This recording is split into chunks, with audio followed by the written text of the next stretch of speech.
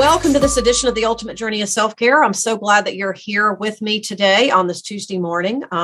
Today, I have a pretty amazing guest. My guest today is Adam Hill. He and I were able to connect online, and I knew when I read I read some of his story, I knew that I really wanted to have a chat with him because he has done 10 Ironman competitions. That's right. You heard that was I did not say that erroneously, if you will. He's done 10 Ironman races. And I feel like, if a lot of you out there are thinking about setting a big, lofty goal for yourself, I felt like this is the kind of conversation that you really want to tune into. So, Adam, thank you so much for joining me today. I'm honored to be here. Thank you so much for having me, Allison. Absolutely. My pleasure. So why don't you tell my audience a little bit about you first and a little bit about your background, and then we'll kind of get into the lofty goal conversation, if you will. Absolutely. Yeah. So I never started out an athlete. That's the important thing to get out of the way, because a lot of people hear that part about the 10 Ironmans, and the immediate reaction to hearing that was the first reaction I had to watching an Ironman, which was, those people are crazy. They've got something wrong with them genetically. Right. And right. So, yeah, but that was never me. I come from a background of non-athleticism, of really the opposite of athleticism and health. I grew up with an anxiety disorder, which I didn't know I had for a very long time until I was in my 20s. And because of that, started getting into alternative means of helping myself cope, like alcohol, and really just developing unhealthy habits for a very long time. It wasn't until I got sober that I rediscovered health and fitness and started going on that journey, and wondering if I could get sober, what else could I do? What else could I become? And that really began my Ironman journey, and the journey that took me to an awesome new lifestyle. Wow. So what I'm hearing you say in that is that you were going through all of these, I don't want to just say problems, but they were like obstacles. They were obstacles that were in your way to you living the kind of life that you really wanted. And so you made the decision to work toward a fairly lofty goal, kind of as a challenge to yourself. Absolutely. That's absolutely right. And really that primary obstacle that I had was nothing external. It was all in my mind. It was all about the mindset. That was what drove me. Once I understood the condition of my mind, that I had this issue with anxiety and fear, and I could name it and I could call it that. I could start to evolve beyond it, or start to transcend it and rise above it. Yeah. And that was a key element of just redeveloping that mindset that started the snowball effect of, all right, now what else can I do? Yeah. So let's talk about that just for a minute. So you said you could see it in your mind, you could name it. It was this conversation really that you were having with fear and anxiety. What did that really look like? It was a long-term struggle. So I struggled with anxiety for a long time. I had my first panic attack when I was in college.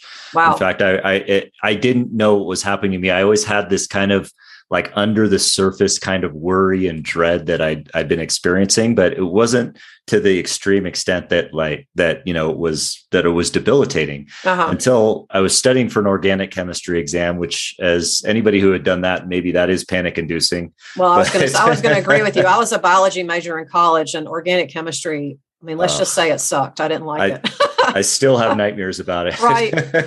Right. Yeah. But I just felt this overwhelming sense of panic. Like, oh my gosh, it came to me like a realization that at that time, my brain latched onto this idea that I was really, really sick, that I was in a deathly state of sickness. In fact, it happened to be that I felt like I had HIV or AIDS. It was a ridiculous thought. There was no reason for me to believe that. Yeah. But it latched around it, and I believed it with such certainty that it just paralyzed me. Yeah. And yeah, so I was dealing with that, and what I found over time was those panic attacks would keep coming, and then they would dissipate. But the one thing that helped me to cope with that at the time was alcohol. I didn't want to tell anyone about it because I knew it was ridiculous, but drinking in college, it was part of the community I developed there. And that became the way that I coped, because alcohol immediately took away that sensation of that. And, I knew it wasn't healthy, but it was just so powerful. It worked. And then it became a dependency, and then it became an addiction. Yeah. And then it became my lifestyle for the next decade. Wow. So, you bring up an interesting point when you talk about how, the fear it seems so real, and that your mind basically made a decision that, oh, wow, so this is just something I have to deal with. So it really seemed factual to you, at the time. And so you, instead of kind of diving into that a little bit more, you were like choosing to do things that would make you not think about it as much, right? Right. Yeah. To numb it, to subdue it, which I think is human nature. So, absolutely. Yeah. You don't feel comfortable. You want to end that discomfort. Yeah. in whatever means possible. But fast forward to, several years to when you made the decision to do something about it in a positive way. I mean, you were really trying to show yourself that, hey, this isn't who I am, and that I can do things different. Yeah. And it took a lot of pain and suffering to get there from my standpoint, which was, a bottom. I had to experience enough pain that I wanted to change. Yeah. And so that came in the form of a DUI that was something that I never thought I would do. And it was something that I hated. Yeah. And so I hated myself. I became a danger to not only myself, but to others.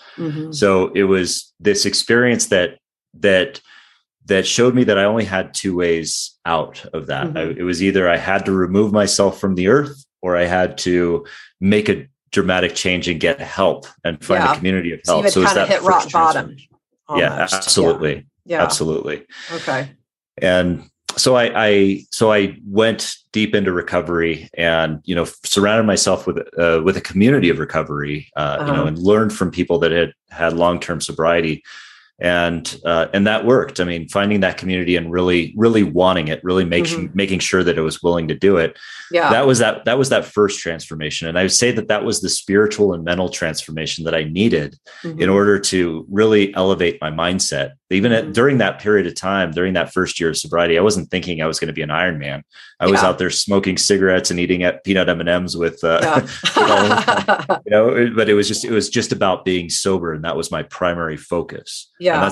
And I think you bring up another interesting point. I think when we're trying to get rid of something that we don't like about, whether it's about ourselves or about something that we don't like about our life, whether it's a habit or, a relationship or possession, whatever, we immediately replace it with something that oftentimes, I don't want to say is just as bad, but isn't a whole lot better. And, you're talking about going to cigarettes and eating candy and all that, which in our mind, we think, okay, it's not as bad as the alcohol, but it's still not really good for us. Right. Yeah.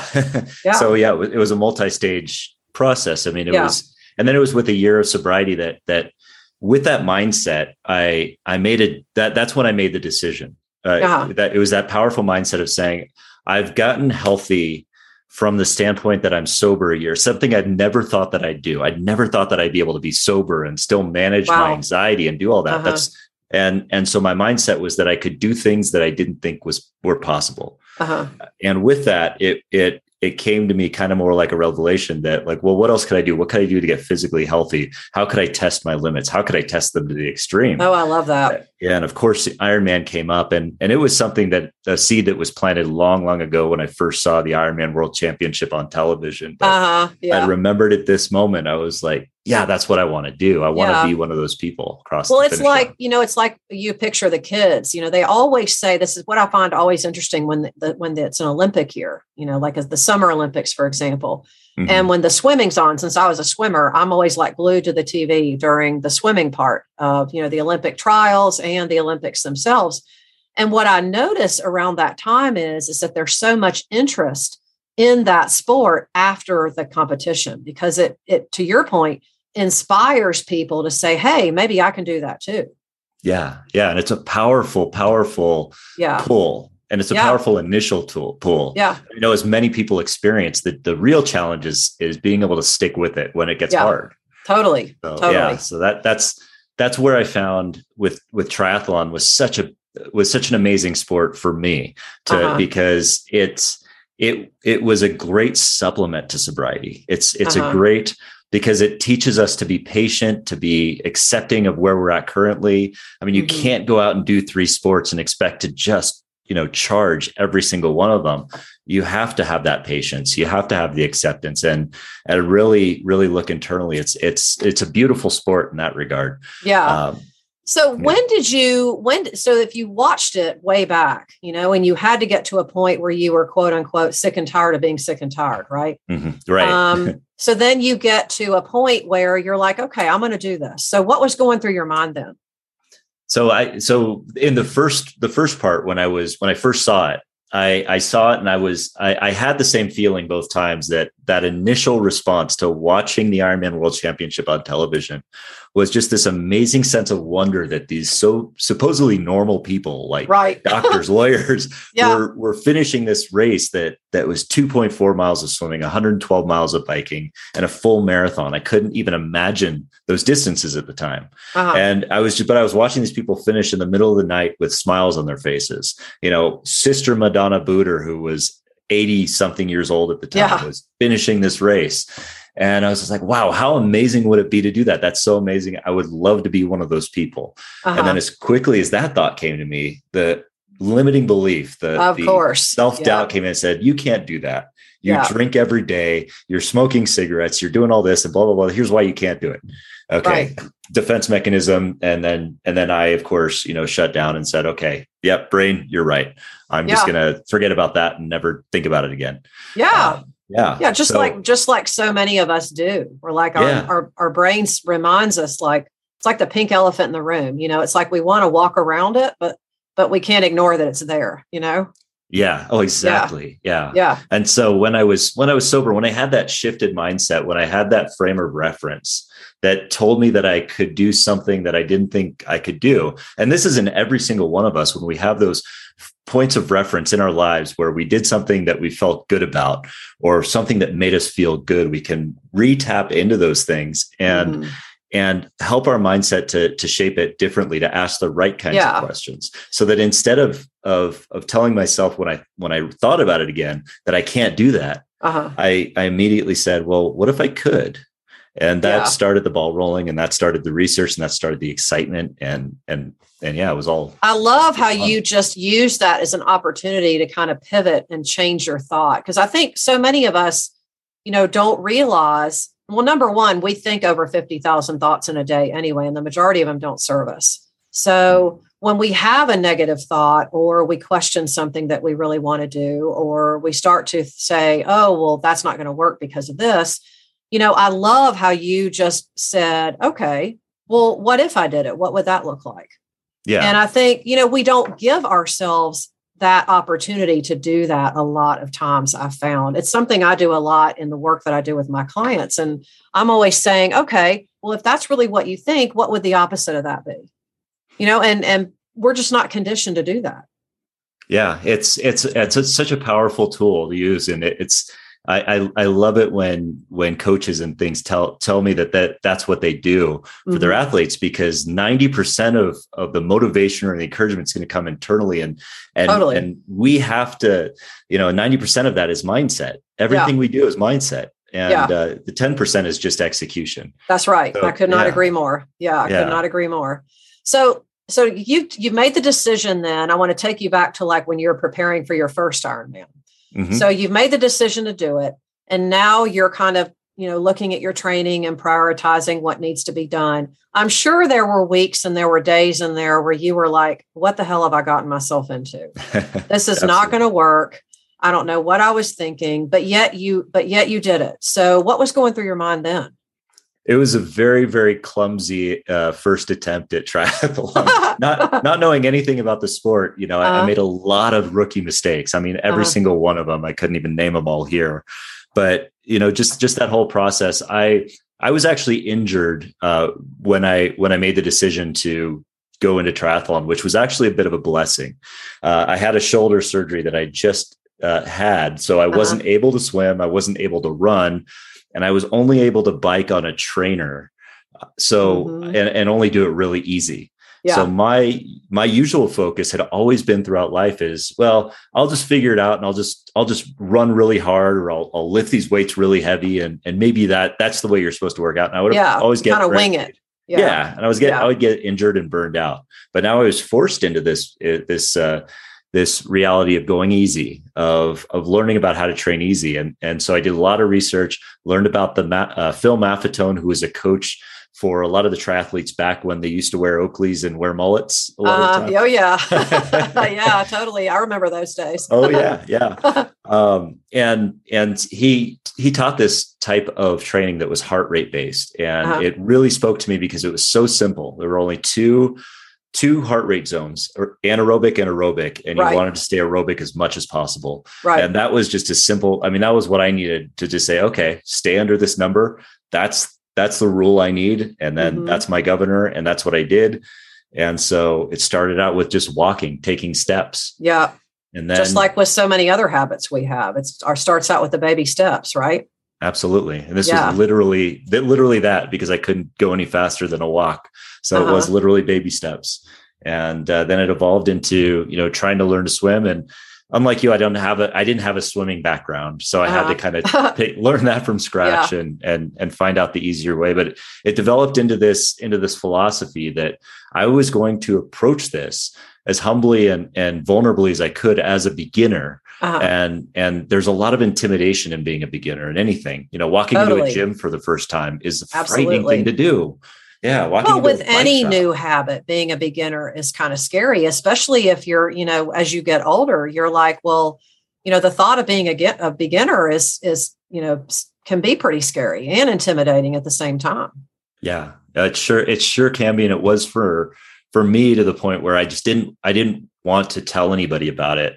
But as I evolved, I really tried to question that too, and kind of spin that on its head and start to enjoy the idea of being a continuous beginner, of just constantly learning. Yeah. I love how you just I love that phrase. I might have to steal that from you. Absolutely. Yeah. It's such an empowering state to be in, which eventually, as I began training, it evolved into the attitude that I wanted to shape. So my mantra really became train with the mindset of a pro, but the attitude of the final finisher. And the final finisher concept is really because if you look at a triathlon, if you look at like the Ironman triathlon, the first place finisher is always the happiest person on the planet.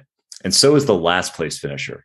Like the person who finishes dead last at 17 hours and barely makes the cutoff is just as happy as the person who That's a good point. I hadn't thought of it that way, but yeah, of course, because they're happy for different reasons. Absolutely. Yeah. And they're happy because they achieved their goals. I mean, that idea of finishing something like this, to the first place finisher, it's like, yeah, I won, I've got victory, I've done that. To the person who finishes at the end of the night, it's, I have completed something I never thought was possible. I conquered this vision. And both of those people in the context of the entire universe are within 0.001% of each other. That's as far true. As, the ability to do that kind of thing. So because the majority of people I would imagine that would set out to do, and I've only done a couple of the half Ironmans. So I don't ever plan to do a full Ironman, in full transparency here. But you think the majority of people in the world are going to hear a full Ironman and think, there's no way I'm going to do that. Mm-hmm. So the fact that it's such a small percentage that actually see it through really puts you in very elite company.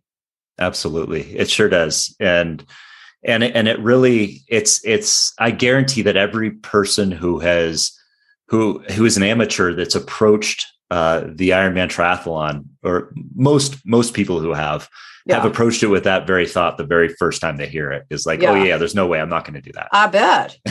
So, So after you did a few of the triathlons, and you sort of kind of were learning from your mistakes, and, everyone probably start to, I don't want to say it felt better, because it probably didn't, if I'm being honest, but the process probably felt a little easier, because you felt like you were more in control, and you knew, what to do and when to do it and that kind of thing. So you sort of didn't feel quite as clunky as you did on that first one.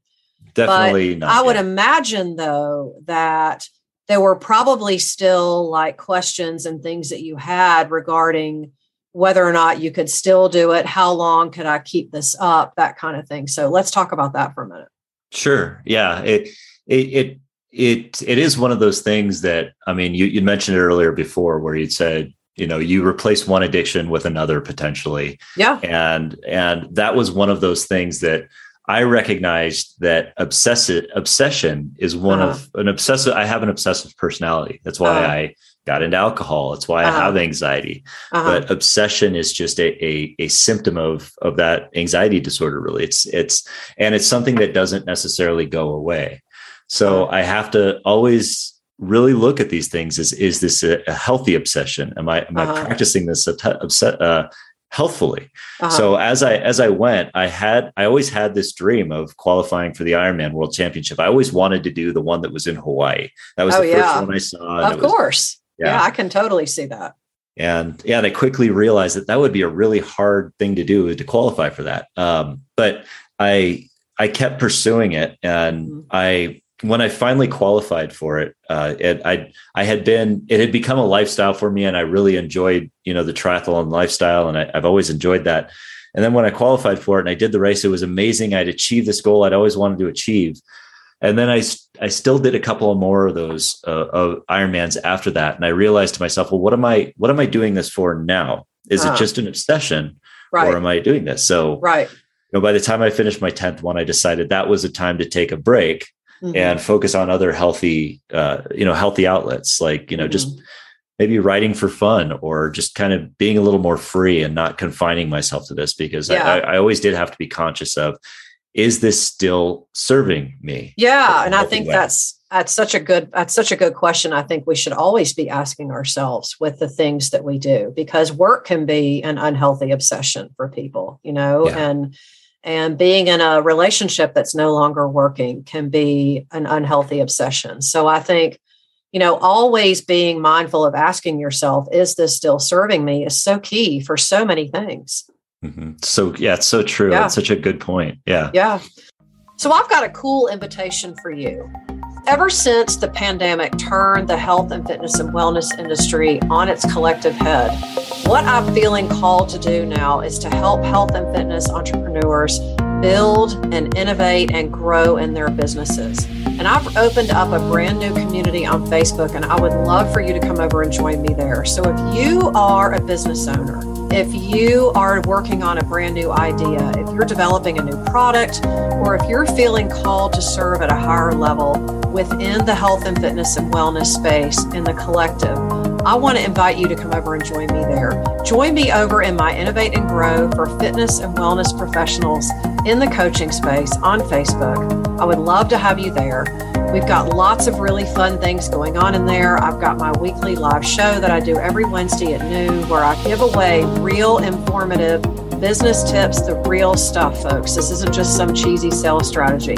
Come over and join me and Innovate and Grow for fitness and health wellness entrepreneurs on Facebook, so that you don't miss any of the action. I will see you there.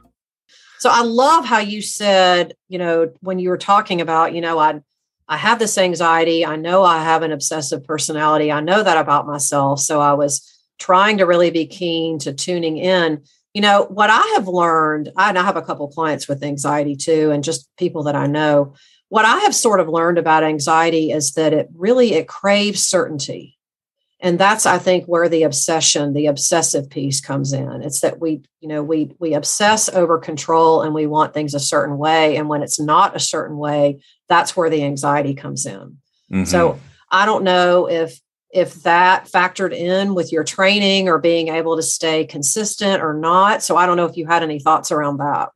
That's so true. Yeah. It does feel that way, that anxiety does attract itself to certainty and wanting, and wanting that certainty in life, and the fear of the unknown, the fear of what we can't control. Yeah. And that's why I think triathlon in particular was such a good thing for me with the anxiety, because it's a safe activity. It's a healthy activity. But it's inherently based around some fears and uncertainties. So it forces me beyond those boundaries. It forces us out of that comfort zone. And the Totally. best way, one of the best antidotes for negative anxiety is the idea of adventure, or putting ourselves in uncertain situations that are safe but help us grow. And that just increases the elasticity and the neuroplasticity. That's in our brains. I'm so glad you brought that up. It's all about how much can you challenge yourself. The more you challenge yourself, then you become a lot more hardy, so to speak. And, dealing with things that can be anxiety producing in our lives. Maybe it's not that it's like a simple thing. I don't know that it necessarily ever is a simple thing, but I think the process to deal with it becomes a lot easier. Yes, absolutely. Yeah. It just, and it doesn't go away. The anxiety doesn't go away. That's the one thing I've learned is through my attempts for, over a decade to try and suppress anxiety with alcohol. Anxiety didn't go away. It's always there. But we can learn to grow and transcend it and even turn it into a friend. Yeah. And I know that sounds weird to a lot of people. Well, this anxiety, it's debilitating. No, I love that. It's like you're turning it into your ally almost. Yeah. Yeah. Yeah. Making it work for you. Yeah, absolutely. Totally. So as far as your own self-care goes, since this show is all about self-care, what are some of the lessons you think that were the most helpful from doing all of these races and putting yourself in these positions where you could have, literally freaked out? If I'm being honest. Yeah. And I did, to be honest, I did freak out a few times. I'm sure. I Who still, wouldn't? Yeah. I know I would have if it were me. Oh yeah. Yeah. I had many freak out moments where I don't do well in the open water. That's one of my fears, but and that's tough for a triathlete because, getting out of the open water, that's one of the necessary things. And especially when you're getting punched in the face by, 200 other people, that's a real challenge when you have that fear. But freak out moments were normal. And I think one of the best lessons that I learned is that it's okay to feel those things. Yeah. It's okay to feel fear or to feel anxiety. The people that do the most extreme things on the planet feel fear, and then they practice bravery, then they practice courage, and that helps them grow. Yeah. So yeah, totally. And I feel like when the majority of people out there, though, I think do things because they don't want to feel that uncomfortable feeling. Yeah. So, and if I'm being perfectly blunt, a lot of the mindset work out there, I've learned this from working with my own coach. A lot of the mindset work out there is just garbage because it teaches you never to think a negative thought. Or, you can't feel that because you're going to attract more of that. And, that's just complete bullcrap. You have to be honest with yourself and allow yourself to feel the bad things so that you can work toward the feeling that you really want to be feeling. That's so true. I love that you said that because I do experience that all the time where even in like meditation or yoga, people will say like, well, how do we experience the most comfort? I have to find the most comfortable position. I have to make sure it's absolutely quiet. I have to make sure my mind shuts down. You can't do that. That's right. And I love the way that Michael Singer approaches it. And Michael Singer, if you haven't read any of his books, he's great. He's written, oh my gosh, I forgot the names of his books. The Surrender Experiment was one of them. Great book. But he always says that, those negative feelings, he almost promotes that when you feel them and you just appreciate the beauty of them and you can almost relax and let them go, and not just let them go, like push them out, but let them come and let them release. It's such a beautiful experience when that happens, even the hardest things to feel because they're human. And I'm glad you brought that up too, because, if the whole COVID thing taught us anything, my industry was completely decimated, the health and fitness industry with the onset of the pandemic, because, we're hearing from government officials, don't go to the gym, you'll get sick. Don't do this, you'll get sick. Don't do this, you'll get sick. So people are all like hanging out at home, and like waiting for the perfect opportunity to go back and do. So of course, there's like a lot of anxiety and a lot of negative feelings and all that. It's really what has led me in a lot of my work now to work with entrepreneurs and helping them really get their message out in the health and fitness space. And, that's one of the things I'm working on in my Innovate and Grow Facebook community, which if anyone out there is listening, please come over and join me there if you're an entrepreneur and you want to really work on getting your message out in a unique and different way. The culture now is completely changed too, but that goes without saying. But, there's so many people that are still feeling those those feelings of anxiety and feeling like they want to find what it is that you found to help you cope. So what would you tell those people? Well, I would tell them start in, I would say that one of the challenges is that when we get that feeling of enthusiasm to start something new, or we see something like an Ironman, we get that passion in us, we immediately want to go to level 10 and we just want to start as hard as we can. Yeah. But I would just say, you know what? Make that the big dream. And that's awesome. Keep that at the very top of the pedestal and then work backward on the way down to the very next step.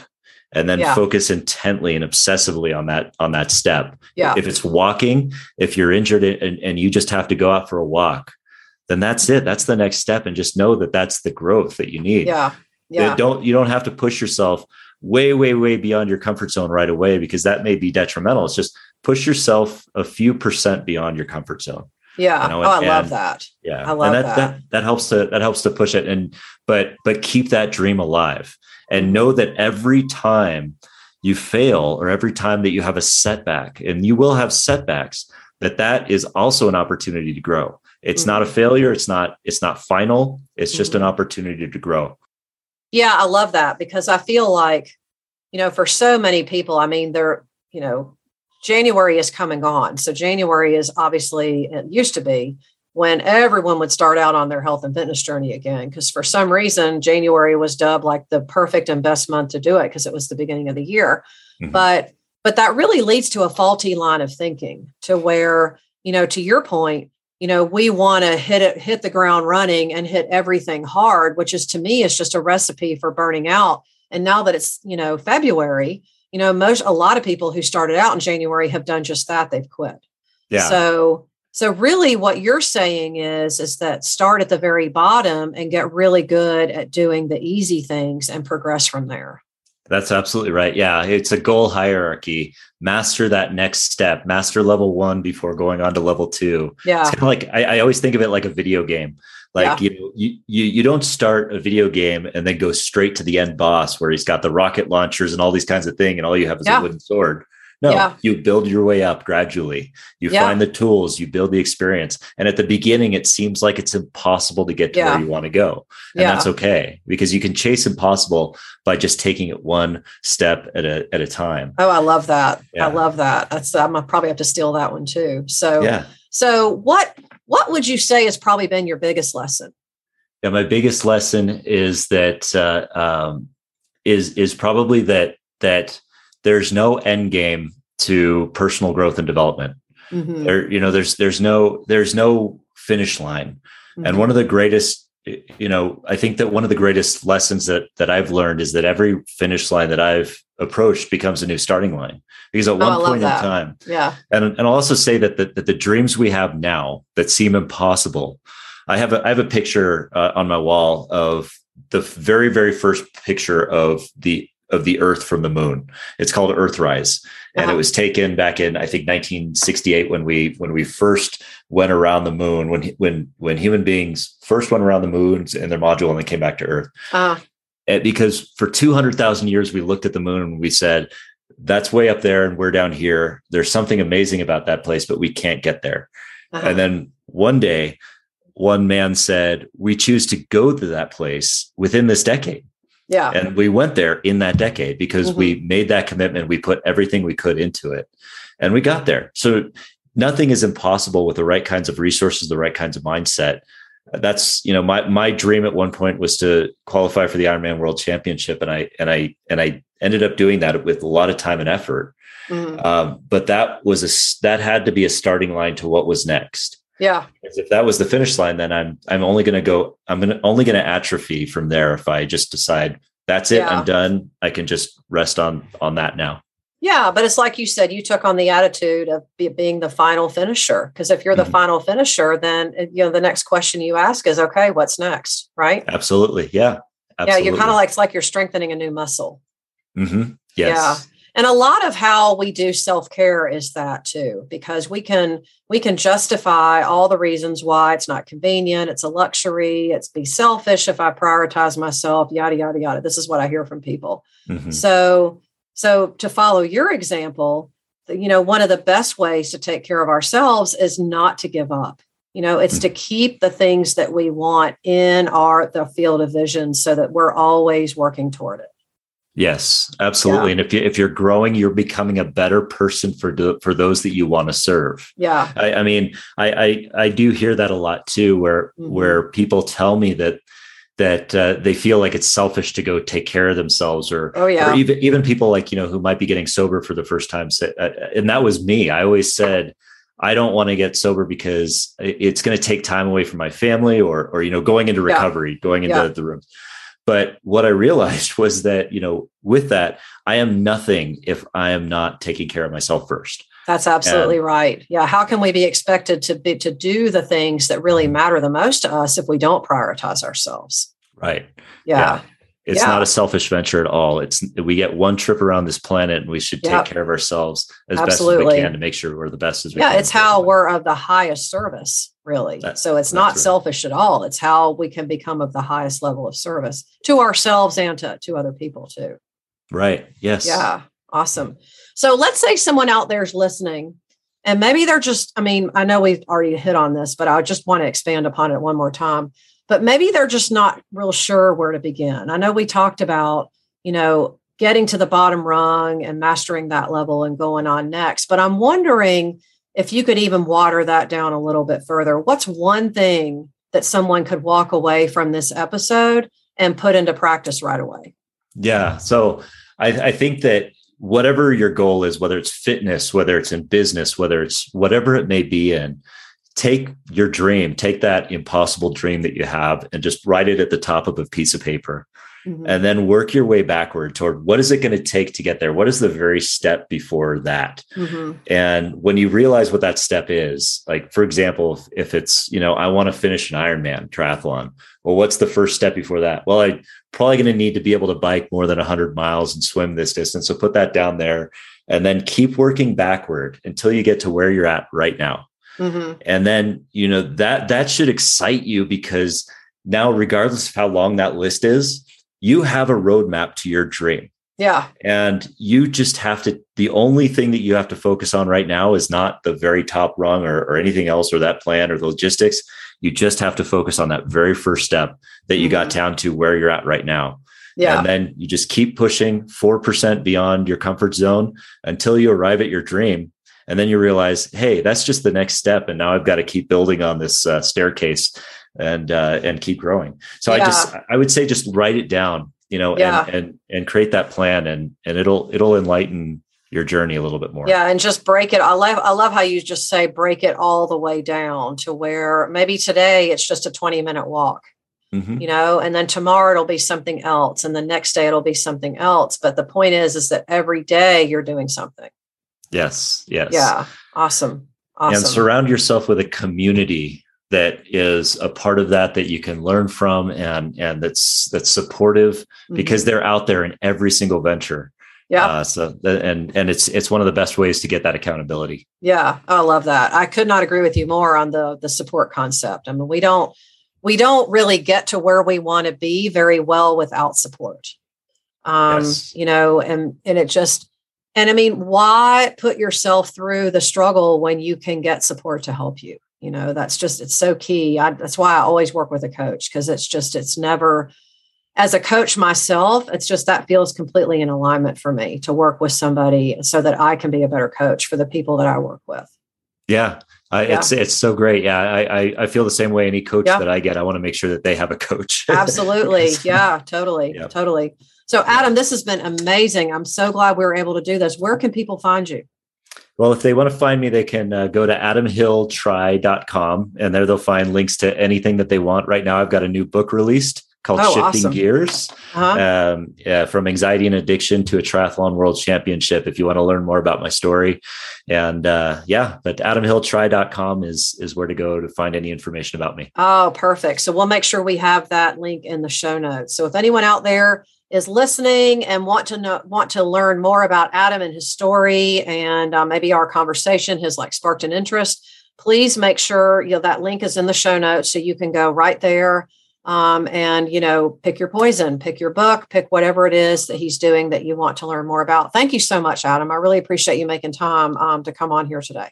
It was my pleasure, Allison. Thank you so much. Absolutely. My pleasure as well. And like I said, if anyone out there is listening, please reach out to Adam to learn more about what he does and his story.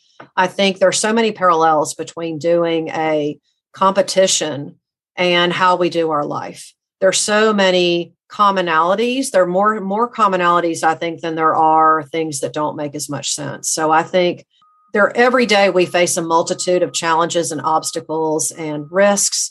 And I think what it comes down to is, what are we thinking? What are we believing? And what is our next good first step? So I think, training for a race is a perfect example of that. It's like we're always training for the race of life. So if you're not in my Innovate and Grow Facebook community, if you are an entrepreneur and you are feeling the call to innovate more in your business, I am going to be hosting a very unique 3-part masterclass in March. I want to invite you to come over and join me there. You can find the link to join the masterclass in the show notes as well. I'll be teaching you some tricks of the trade, how to get seen more online, how to get your message out, and how to navigate the new culture, really, that is a result of the last couple of years. So I would encourage you to do that. And if you're feeling inspired after listening to my chat with Adam and you want to share it with a friend, please feel free to do that. I would love it if you would leave us a review. You can go find us on iTunes or Podchaser, and you're welcome to screenshot your review and send it to me, and I'll send you a small gift in token of my appreciation. We've been on the air now almost 3 years, and I'm going to keep going because I feel like every week it just gets a little bit better. So I want to thank all of you for all of your support. We're heard all over the world. We have listeners in a multitude of countries, and I couldn't do it without you. So please know from the bottom of my heart how grateful I am.